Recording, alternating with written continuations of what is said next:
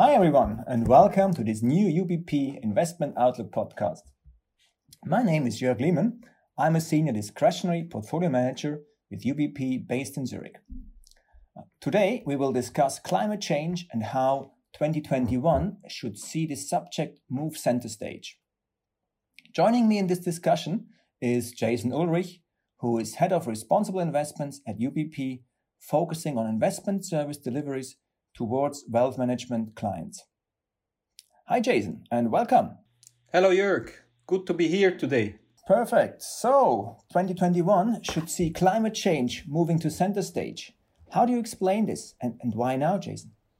Well, Europe and China all look to implement meaningful policies to address the growing climate change challenge facing the global economy. Europe and China have most recently announced ambitious goals as part of their respective policy responses to the demand shock from the global pandemic, as we have seen back in 2020. The European Commission's proposal targets an EU-wide net greenhouse gas emissions reduction of at least 55% by 2030, compared to the 1990 levels. China, on the other hand, the largest emitter of carbon in the world, seeks to become carbon neutral by 2060. That's interesting, yeah. And what about the United States?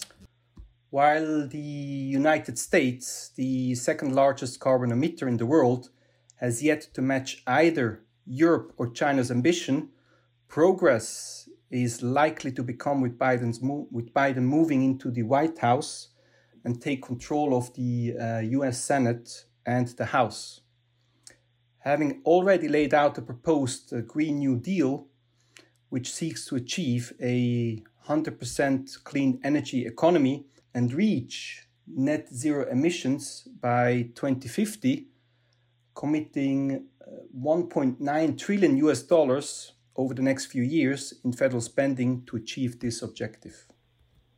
Okay, and where do you see today's world when it comes to fossil fuel and renewable energy? Well, the world appears to be on the cusp of a long cycle transition from its fossil fuel dependent foundation towards a renewable reliant future.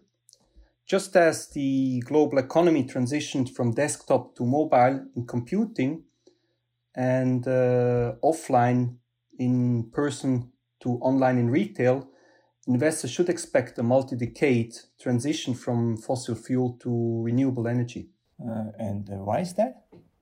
As we experienced in the wider transformation of a 21st century economy in both computing and retail, investors should expect this climate change transition to similarly come in waves. Indeed, the European Union's Sustainable Development Goals and Finance and Taxonomy combined with the coming frameworks from China's 5-year plan are providing the catalyst for the current wave of transformation. Yeah, interesting. And over the last couple of months, we've really seen a spectacular rally in green energy related names. So what's your take on that, Jason? Well, that's a good point.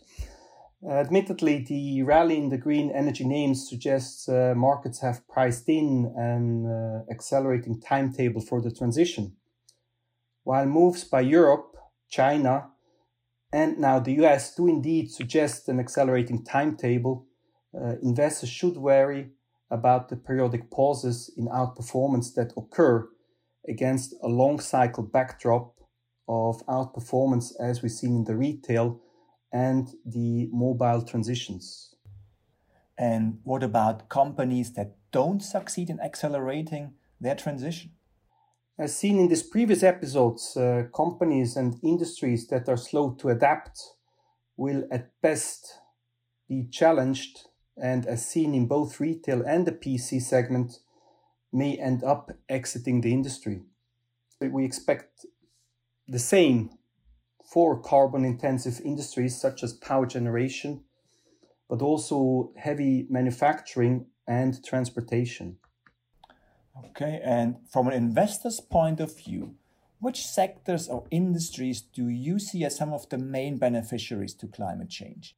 Most businesses will see some transition to a lower carbon world. Some will be fast and others will be slow.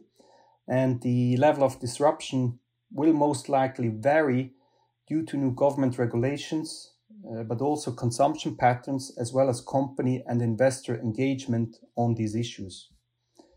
In terms of sectors and industries, there is wind, but also solar or hydropower, or other alternative energies and transportation options, like, for example, electric vehicles, which are the obvious beneficiaries. Okay, you've been talking now about the obvious beneficiaries, which are currently being really widely covered by the press. But can you say a few words about any other opportunities arising? Definitely, yeah. There's also new agricultural practices and also the increasing demand for reduced carbon footprint across the food value chain, which are already changing the farming landscape. While also, for example, climate-related themes such as biodiversity or scarce materials, healthy ecosystems, sustainable communities, but also basic needs should also present long cycle opportunities for investors.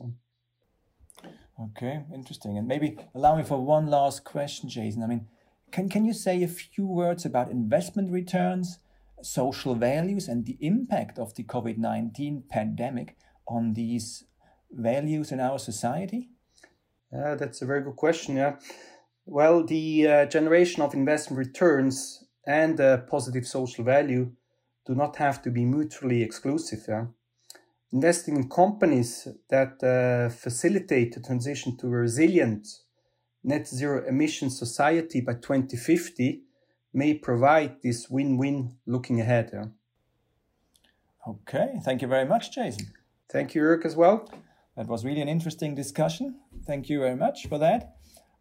Dear listeners, if you would like to have more information or more investment outlook insights, please visit us on ubp.com.